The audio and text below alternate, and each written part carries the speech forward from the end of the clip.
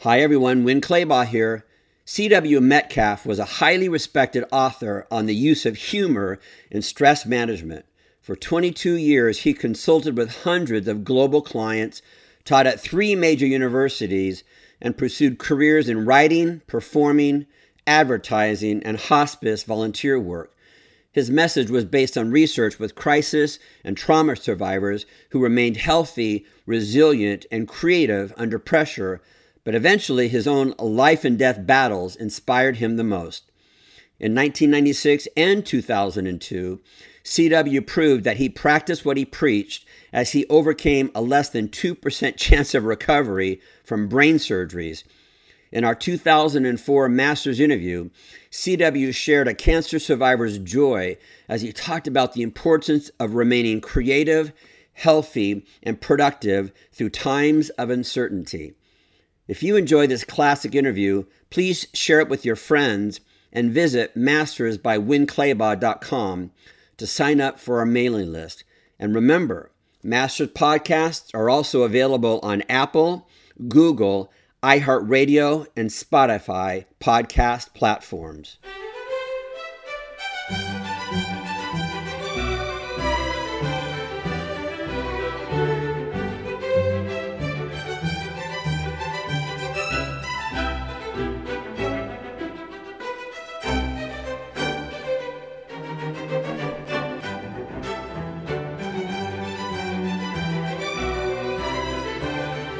Hi everybody, this is Win Claybaugh, and welcome to this issue of Masters, and I have been anticipating this day for quite a while.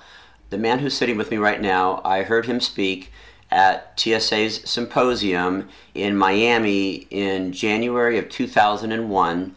Couldn't really tell you what his topic was, but I could tell you many stories that he shared that day, and whatever he shared that day certainly captured my heart, and I never forgot him. In fact, when I came out with my book, I mentioned C.W. Metcalf in the book and a story that he relates, and of course in the process of getting the book published, I needed to get permission from C.W. to use his name and use his story, and that began a conversation several months ago, and I said to C.W. that I wanted to interview him for Masters, and so here we are today. We're in Palm Springs, California, and C.W., I'm so grateful, and welcome to Masters. Thank you. I'm amused at the fact that you can't remember the topic. No one can. Right. I know I've done well at a presentation when people couldn't tell you what the topic was, but they can tell you a story, they can tell you something that affected them, and I've always tried to avoid two things. One is people want to call me a motivational speaker. Okay. That's an anathema to me, because if any motivational speaker were really any good, why would you need to hear more than one? You'd be motivated. You'd have the tools. You'd know what to do. All right. I consider myself to be a teacher. And that's what I started out as on a college level many years ago. And it's still what I enjoy doing, because it means that I have to constantly stay ahead of the curve in terms of learning in order to be able to teach. So it motivates and pushes me to keep learning. Well, what you shared that day, not only did it capture me, it captured the 2,000 people who were in the audience that day. Dennis James, who's my best friend and education director in my company, when he found out that you and I were doing this interview today, he was just so jealous because you did the same thing to him back in 2001. And you're not from the beauty industry, and you've got a wealth of wisdom. We have been sitting here, I think, for an hour speaking before we actually even started recording. And and I already wrote down a page of notes and questions and things that I want to talk to you about. This is going to take a while because you have a lot to share. And I asked you if it was okay if I shared this with our listeners. When I spoke to you back in January, 6 months ago, I asked you, hey, can we do this Masters interview? And you said, absolutely. I called you last week and said, hey, C.W., I really want to do that interview. And you said to me, well, if you're serious about it, we better do it soon, because although I don't agree with them or believe them, the doctors have given me 30 days to live. Yes, but when I first went into the hospital in May of 2003, They gave me 24 hours to live. Okay. Then they gave me a week. Then they gave me a month. And then they didn't know what to do, because the depth of leukemia that I was infected with just hadn't been cured before. The level of sepsis infection in my body was almost 90%. It was, I had maybe 10% of the tissue in my body that wasn't diseased. I had a leukemia cell count that was above a dead man's count. Mm-hmm. And they told my wife that to give me any treatment other than pain medication would simply be to extend my suffering. And she said, well, then extend his suffering, because she knew me and she knew perfectly well I wasn't ready to go anywhere.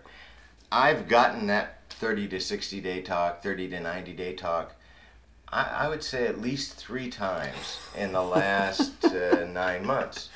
And my body continues to do things that keep it from coming true.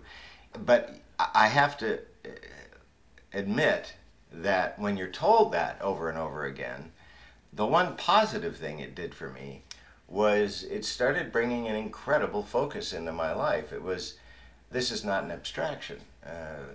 You know, the best doctors in the field don't understand why I'm still alive.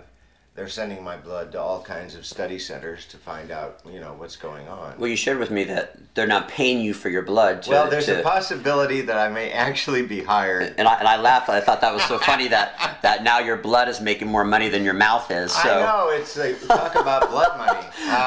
But the idea is that because my case is so anomalous, they hope to learn something from how I've continued to stay alive. And that they might actually pay me to stay alive. Right. Yeah, there's very little money in being dead. Right. And and I just thought that was, whether or not that comes about, the idea just struck me as so profoundly both absurd and delightful. It was, everybody is, you know, feeling so badly for me that I got leukemia and that I got so sick and it's taken me so long to recover. And now they're thinking of paying me to study my blood. And I thought, you know, I've always been a fairly optimistic human being. Mm-hmm. But even the most optimistic person could not foresee that I would make a living dying. Oh boy. Well, not that your journey with leukemia is the topic of this master CD, but it has brought incredible clarity. It has kind of put all BS aside, so to speak. Well, it was a 3-stage process, as we talked about beforehand. One was I had a major brain surgery in 1996 that killed me, and several times. And they told me I had less than a 2% chance of recovery. And I remember looking at the doctor, and he said, I have to tell you that if you do recover, you may be mentally, physically, and emotionally impaired for the rest of your life. And I said, so there won't be any major changes? And he got really irritated with me, because to him that was denial. You know, to me it was...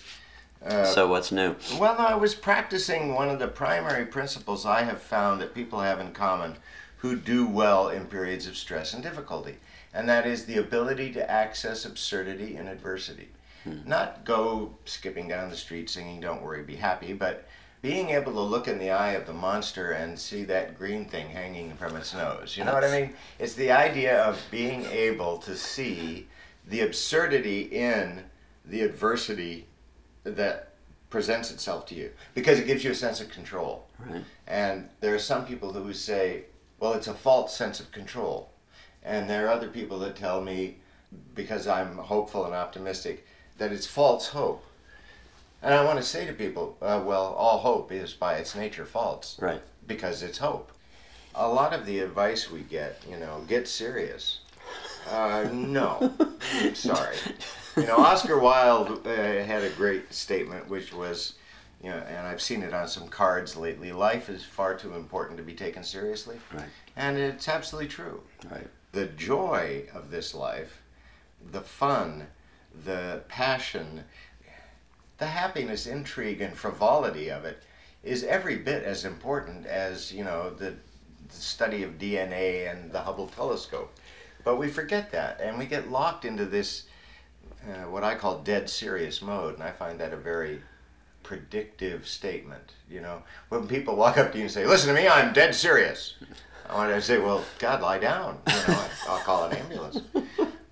Well, when I asked you how I would introduce you, you're an author, you're a writer, you said you're an earthling. Yes, I am from this planet. And which is often debated. Not a speaker, but a teacher. You've actually taught in 3 different universities. Yes, I did. I didn't fit in very well in the academic environment. I was instructed to wear a tie to faculty meetings at one university, and I did. I just didn't wear pants.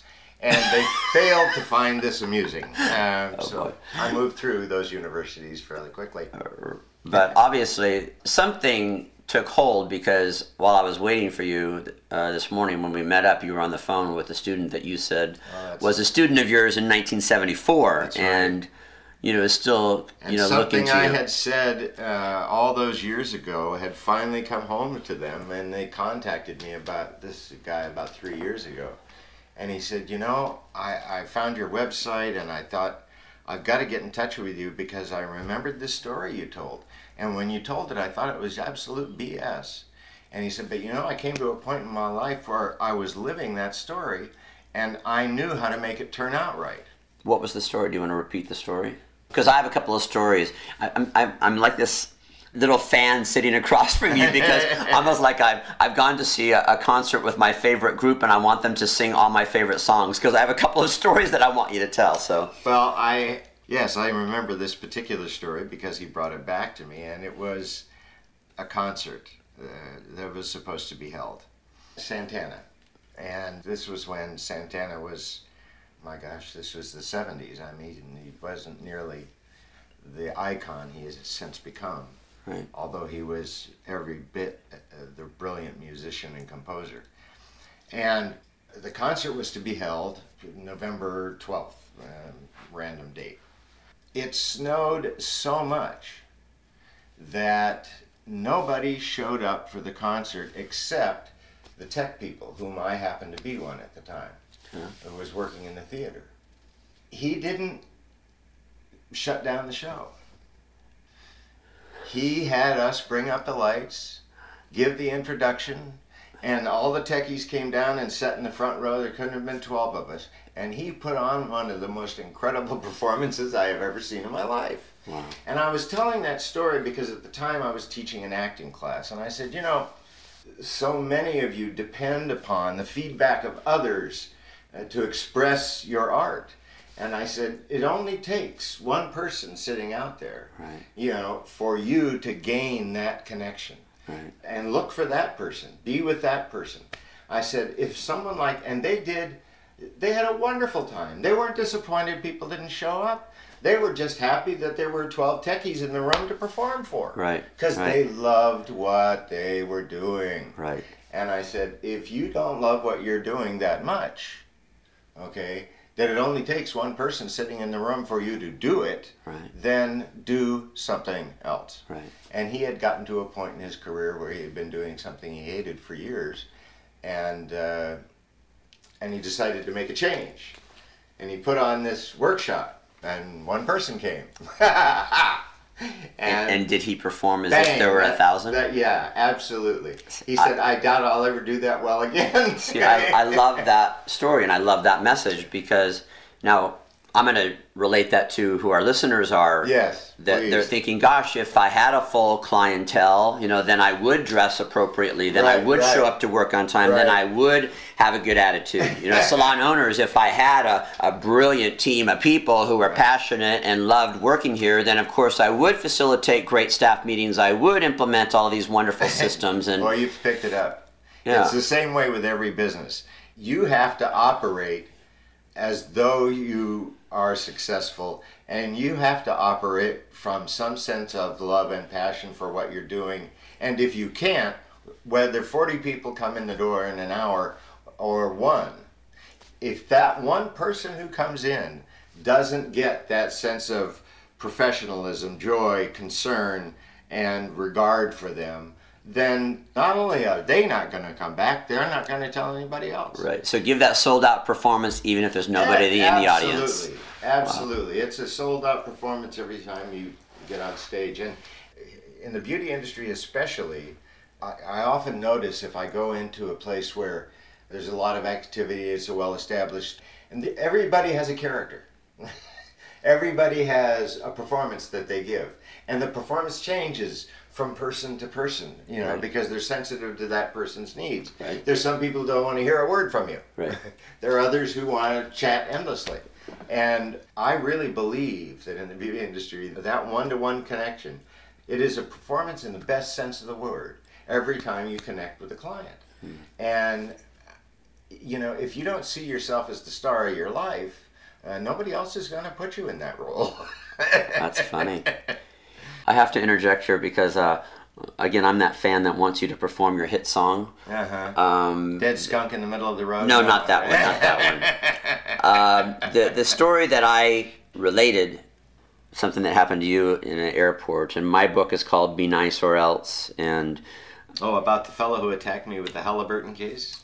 Was that it? No. No, about the man in the airport attacking the ticketing agent. Because, again, my whole purpose is to give nice people a voice. Right, nice people do not finish last. No, and they don't. Being nice doesn't mean that you let people walk all over you. So you tell this great story if you don't mind telling the story. And then I'm going to set this other stuff up for you. That's fine.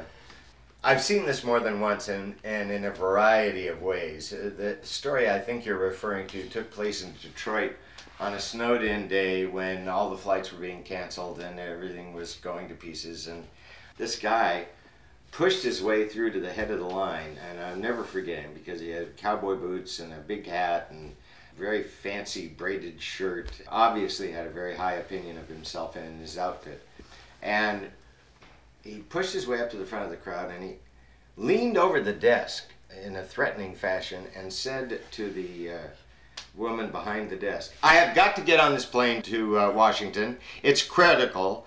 I want you to know that if I don't get on this plane to Washington," and he made some sweeping comment about, I don't know, the security of the country or something. And and she said, "Sir, you're going to have to wait in line with everybody else. Nothing is leaving." And he said, "Do you know who I am?" And she didn't miss a beat. She picked up the microphone and said to the entire assembled crowd, "Ladies and gentlemen, we have a man at the front of the line who has no idea who he is. If anyone can identify him, would they please step forward?" And people just broke into hysterics. Right. And this guy couldn't be angry any longer. It was lost. Right. It was gone.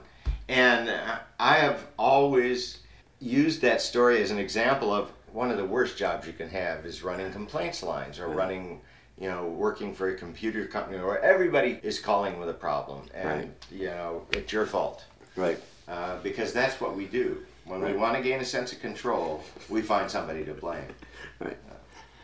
This program that you have, that you're developing, that you are currently using and sharing life skills, I just have to ask you, getting news that, okay, you only got 30, 60, 90 days to live, are there things that you have eliminated from your life? Are there things that you have amplified in your life? And do those lessons play into this new program that you're sharing, absolutely. Life Skills? Yes.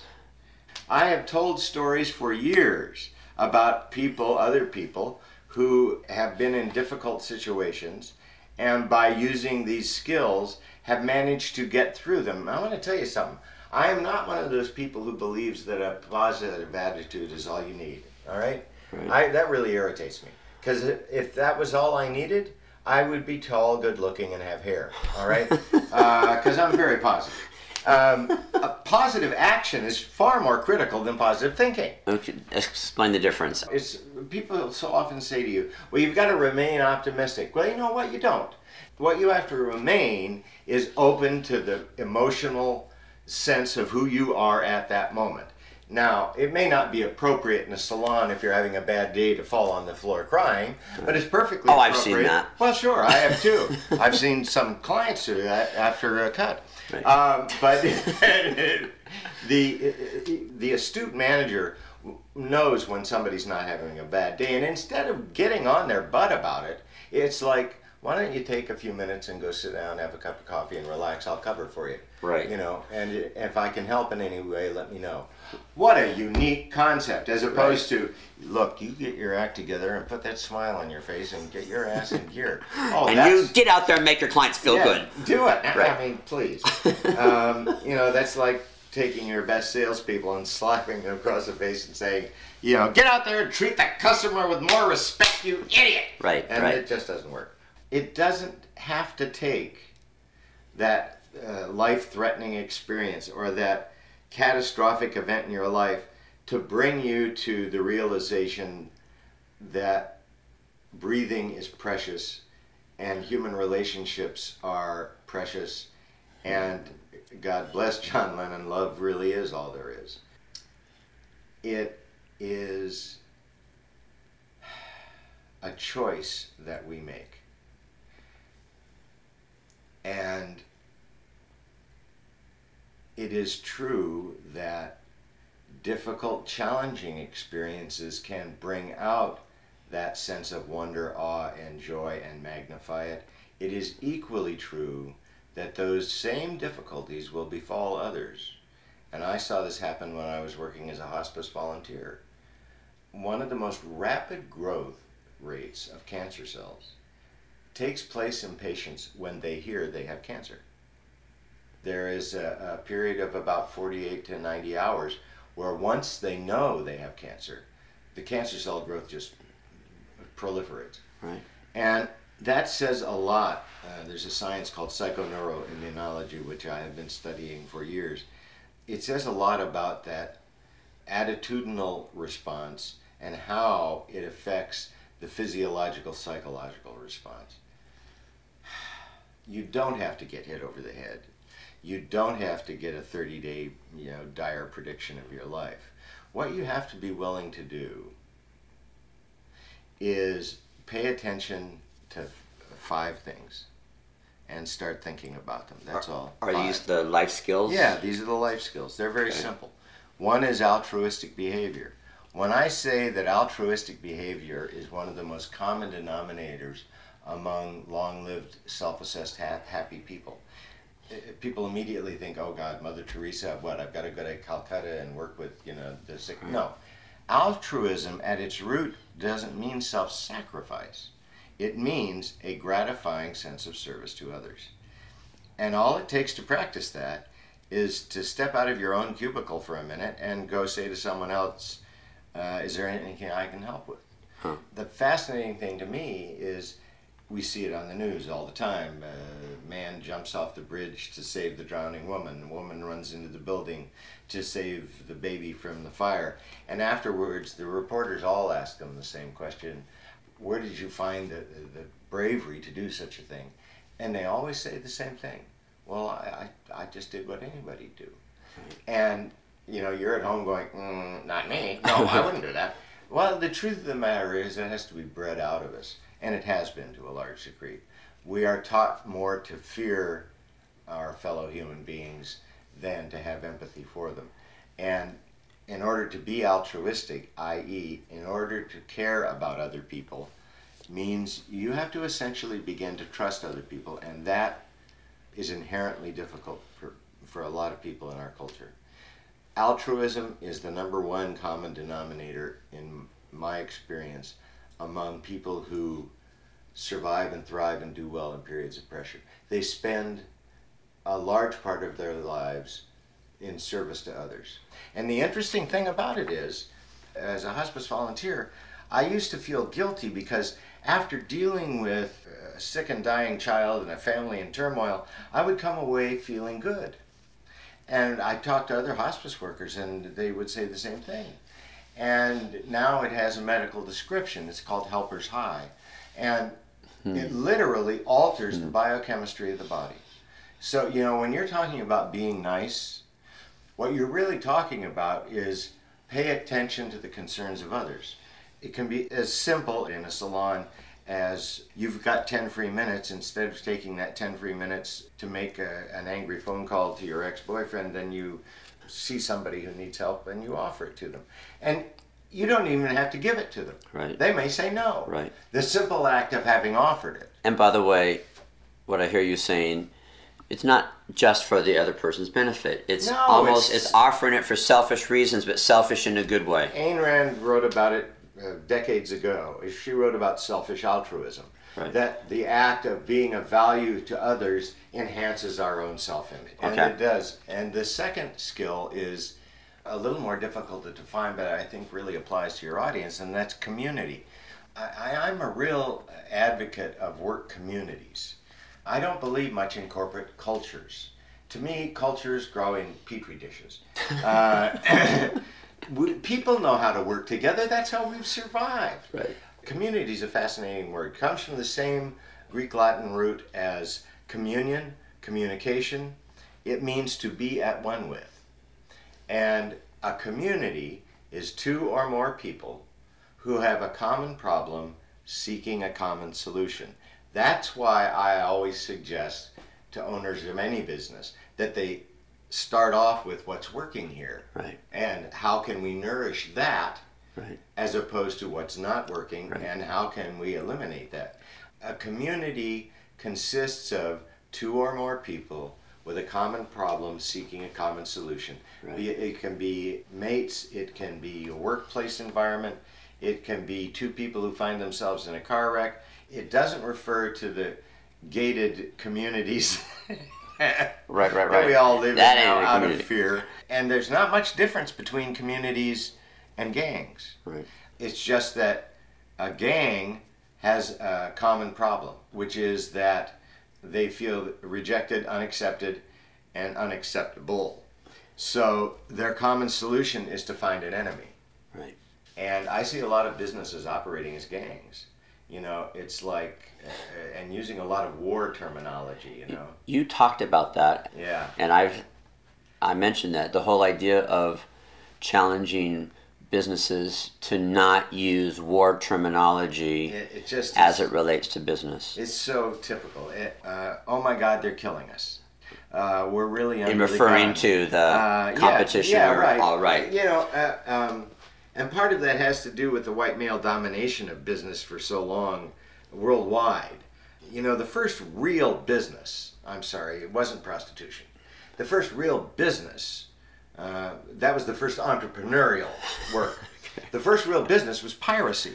Right. And piracy depended entirely upon blowing the other guy out of the water and stealing his money. Right. Well, that's pretty much how corporate America works. Right. You blow the other guy out of the water and you get his money, his clients, etc. And this war terminology has come to dominate a lot of businesses. And combat, anybody who's ever been in combat, I assure you, finds it insulting. Right. That people call a bad day at the office a day in the trenches. Right. No, it's not. I got pictures of people in trenches. Right. I got pictures of people in body bags going home in pieces. I'm sorry, you're involved in competition.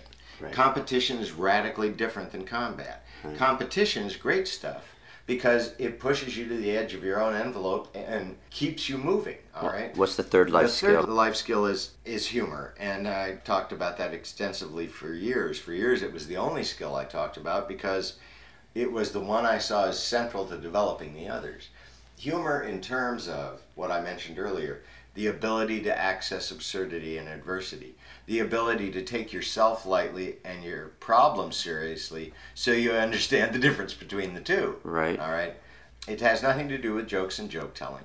Right. As I've often told audiences. So you can be good at telling jokes but not be humorous. But not have a sense of humor at all. Right. In fact, a lot of people use jokes and joke telling as a defense mechanism. Right. A lot of people play the clown to keep you away. You know, there's a lot of negative humor. Whether it's sexist, ageist, just demeaning of other people. Well, yeah, and then what do we say? They go, well, that's really offensive. Well, what's the matter? Don't you have a sense of humor, fatty? You know, what's the matter? You Nazi? You got no sense of humor? Right. It's like we use it as a club, and there are a lot of negative uses of it. My primary focus on humor really has more to do with this: a disciplined sense of joy in being alive. There's nobody out there on the speaking circuit when giving a talk on Misery 1A, how to have a crappy life. Right. Because we don't need that. We wake up with that. Right. What we need is a set of tools and skills that we can use to discipline ourselves to live a joyful life. And in this world that we live in, it is a discipline. Not in terms of rigor, but in terms of discipleship. In terms of who are your heroes? Who are the people that you emulate? Who are the people you admire? How do you feel about the work that you're doing? That sense of joy in being alive is a developed capacity, and that's what we try to do.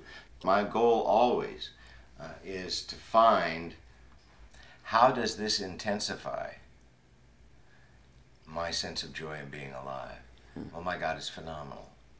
You know, instead of thinking of every day as my last, I'm thinking of it as my first. I'm thinking of it as I don't get up in the morning and pray for another day of life. I get up in the morning and thank God I've got another day of living. Right. I keep telling the doctors that my perspective and my attitude have a lot to do with why I'm not dead yet. Right. What's the fourth skill? The fourth skill is imagination. Imagination. And it sounds the most abstract, and it's really one of the most concrete. People get imagination and creativity confused. Imagination takes place purely in the mind. Okay. Creativity is a physical act. Right. I might first imagine, what would this hairstyle look like? But I'll see it in my mind's eye. Right. And then I might try to manifest it. The act of manifesting it is creativity. Okay. Okay? But how you use your imagination is crucial. It is the first step toward everything. And you're imagining all the time. You get up and you imagine, will these socks match this pair of pants? And a lot of people get up and start imagining, oh God, it's Friday and it's going to be a hideous day. There are going to be thousands of people on it. I ask audiences, how many of you meditate? And maybe a half a dozen hands go up. If I say, how many of you worry? Well, you know, if your hand isn't up, you're worried because you don't want people to know you worry. Right, right. And worry is the most popular form of meditation and the most powerful use of imagination. Wow. Because if you're constantly imagining the worst that can happen, you are moving yourself in that direction. And I said it earlier, I don't think a positive attitude is everything. And I know there is a lot of crap, pain, and dismal occurrence in the course of our lives. And I don't discount that. I think it's critical. That's the stuff that teaches us what we're made of and allows us to bring these skills forward and practice them. But imagination, it has to do with that meeting we're talking about, where we ask people to come in with the best thing that has happened. And then we try to imagine, how can we take these good things that are happening and apply them to other areas of the business? That takes place purely in the mind's eye. How else could we trigger the imagination? You know, one of the most enjoyable ways is to practice using it, and it's not difficult. There was a game we used to play in college, and a lot of people have played this, where you turn the sound down on the television and you make up the dialogue for what you're watching. Right. You know, there are imaginative games that you can play like that. And the other way to stimulate the imagination is by challenging it. In other words, looking outside our realm of experience and bringing ourselves... I've always hated biographies. Well, find one. Read it, you know, and find out why you hate biographies. Right. You know, what's the problem here? You may quit halfway through. I don't care. Anytime that you take yourself outside of your experience in life and your training, understanding, and knowledge, anytime you step outside of that line, you're exercising your imagination. And I know the answer to this, but I want you to say it. By, a salon owner facilitating that experience, a juggling class for a staff meeting as opposed to another haircutting class, stimulating that imagination. That's right. What will that do to teamwork, creativity within the salon? What will that do to morale? What will that do to profits in the salon? No, you don't know my answer. Oh, good. Which is why I get to interview you. It might screw things up completely. Okay. All right? The first thing you want to do is find out what those people who work with you are interested in other than, okay? Because if you've got somebody who works for you who is a jeweler, having them give a jewelry class on how to make jewelry instead of another haircutting class, now that begins to bring in that element of imagination. That begins to bring in that element of community. That begins to bring in that element of altruism. It gives everybody an opportunity to share what they do. I remember this so distinctly at Land's End. There was a fellow who was fascinated by fly tying. He was a fly fisherman. And he was such an advocate of it that on weekends he used to give classes on fly tying to people. These were people who didn't even fly fish. Right. You know, they just found the focus and making this beautiful bug out of, you know, fur and feathers interesting. Right. So, you know, what I would say is you find out what your people have to share with one another, and that's a far more powerful experience. Right. Wow. Because it brings everything into play. Wow. And you're going to ask me about number 5. What's the 5th skill?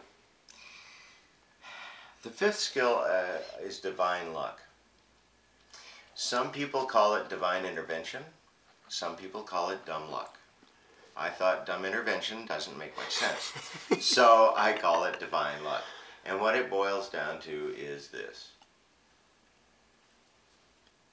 If you do not have some sense of divinity in your life, of a power greater than yourself, whether it's Mother Nature, whether it's the Great Spirit, whether it's Christ, Muhammad, Buddha, Zoroaster, if you do not have some sense of the divinity of life, if you are the biggest thing in your universe, you are severely impaired when it comes to crisis and difficulty.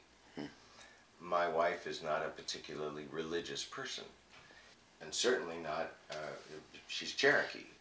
And although I have seen Christianity practiced far more effectively by many non-Christians, she had a profound experience one day. The second or third day I was in the hospital. She had to drive home at night to take care of the kids, and it's like a 90-mile trip. And every day for 30 days in a row, up and down, up and down, up and down. Third day she was there thinking, God, I don't know how long I can handle this. She walks in to the entryway, and this Indian woman threw herself at her feet and said, I want to pray for you. And Angela felt a bit uncomfortable. It was the waiting area for the, you know, families of the patients and who were all hung in the balance in ICU. And before Angela can say, well, I'm not sure I want you to pray for me, the woman said, may all of the love that you have for whomever you're coming to visit, may all of that love be more powerful than any medicine. And she just stopped. And this woman went on. This woman might have been seen as, I don't know, idiosyncratic or perhaps even idiotic by some. But Angela was so impressed by her sincerity.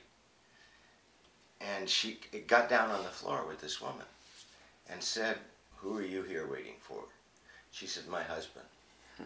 He's an alcoholic, he quit drinking, and he went into seizure, and they told him 30 days ago he wasn't going to live. And Angela said, well, my husband is here with leukemia, and they're telling me he might die any moment.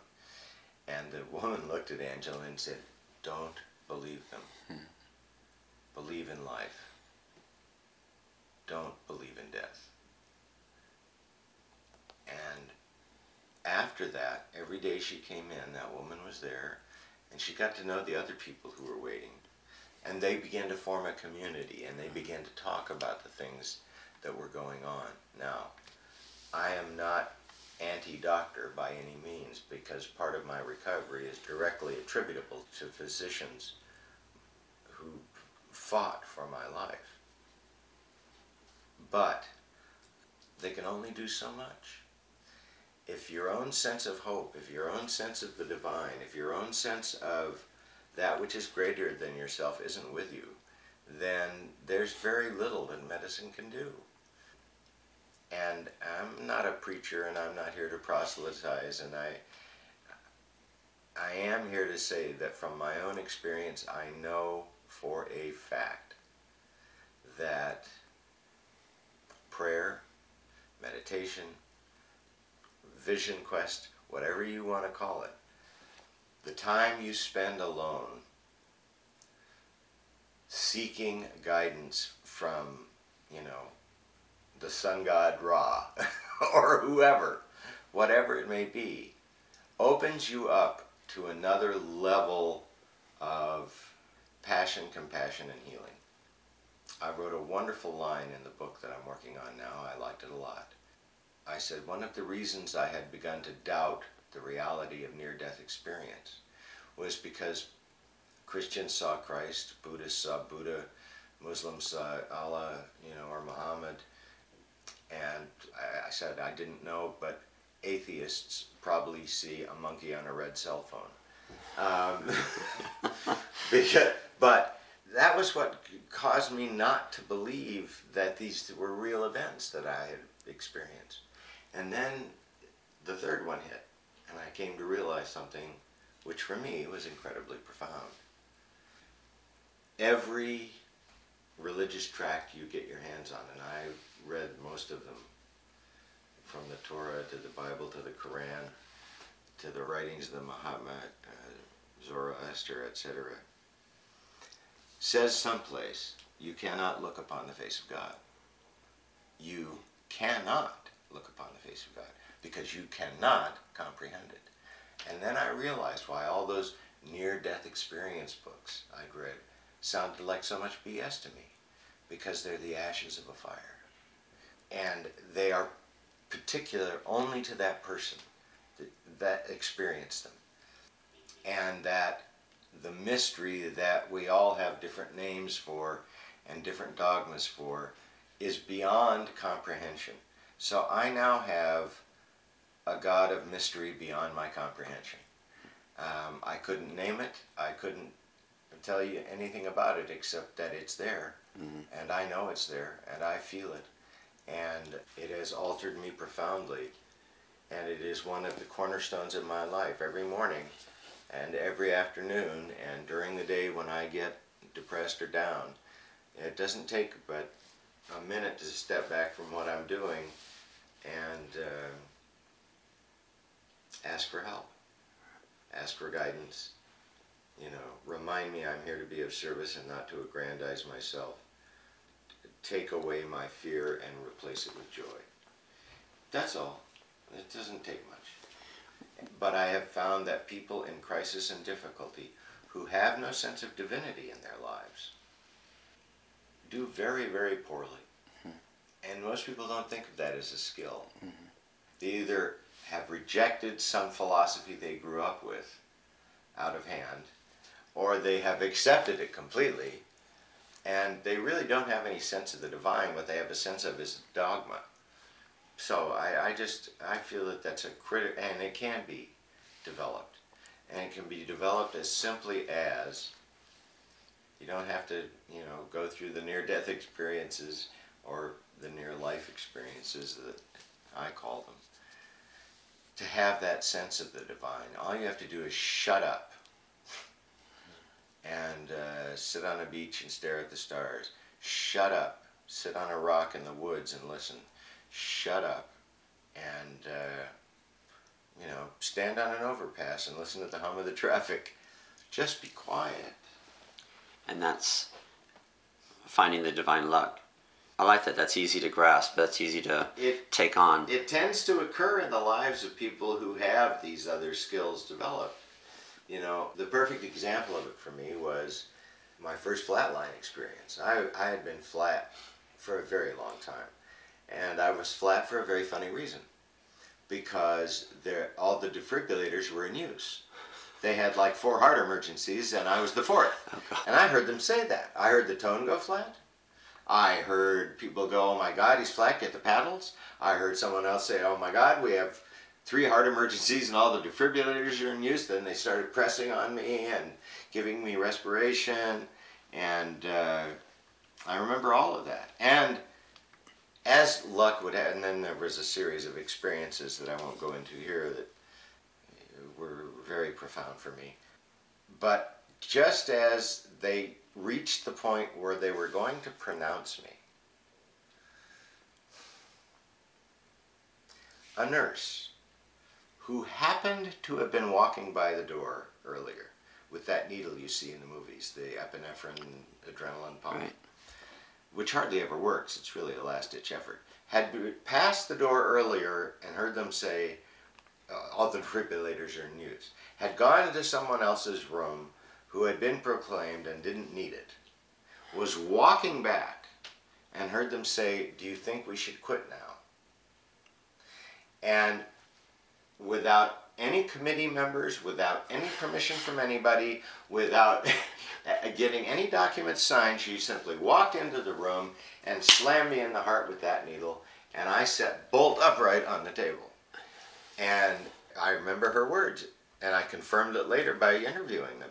She said, oh my God, it worked. Oh my God. And I said, if I live, I'll buy you guys another damn defibrillator. And I passed out. And they all came up to me afterwards because people in those experiences often see that kind of thing. They wanted to know what I'd heard and what I remembered and what had gone on. So, again, we're back to accessing absurdity and adversity. But divine luck, you're right. People can grasp the concept more easily than they can, I suppose, divine intervention. Right. But that sense of divinity is critical to my existence right now.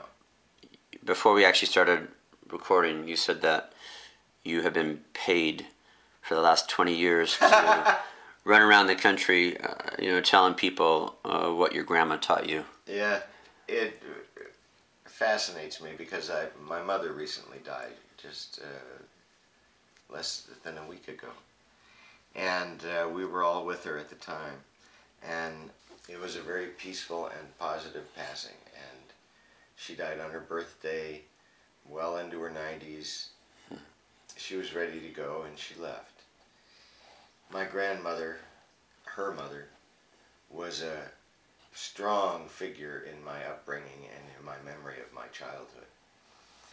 And she is the one who used to say things to me like, we're standing at the kitchen window and a flood from a river half a mile away has risen and picked up her garden, and her garden is literally, as a piece, floating down the river.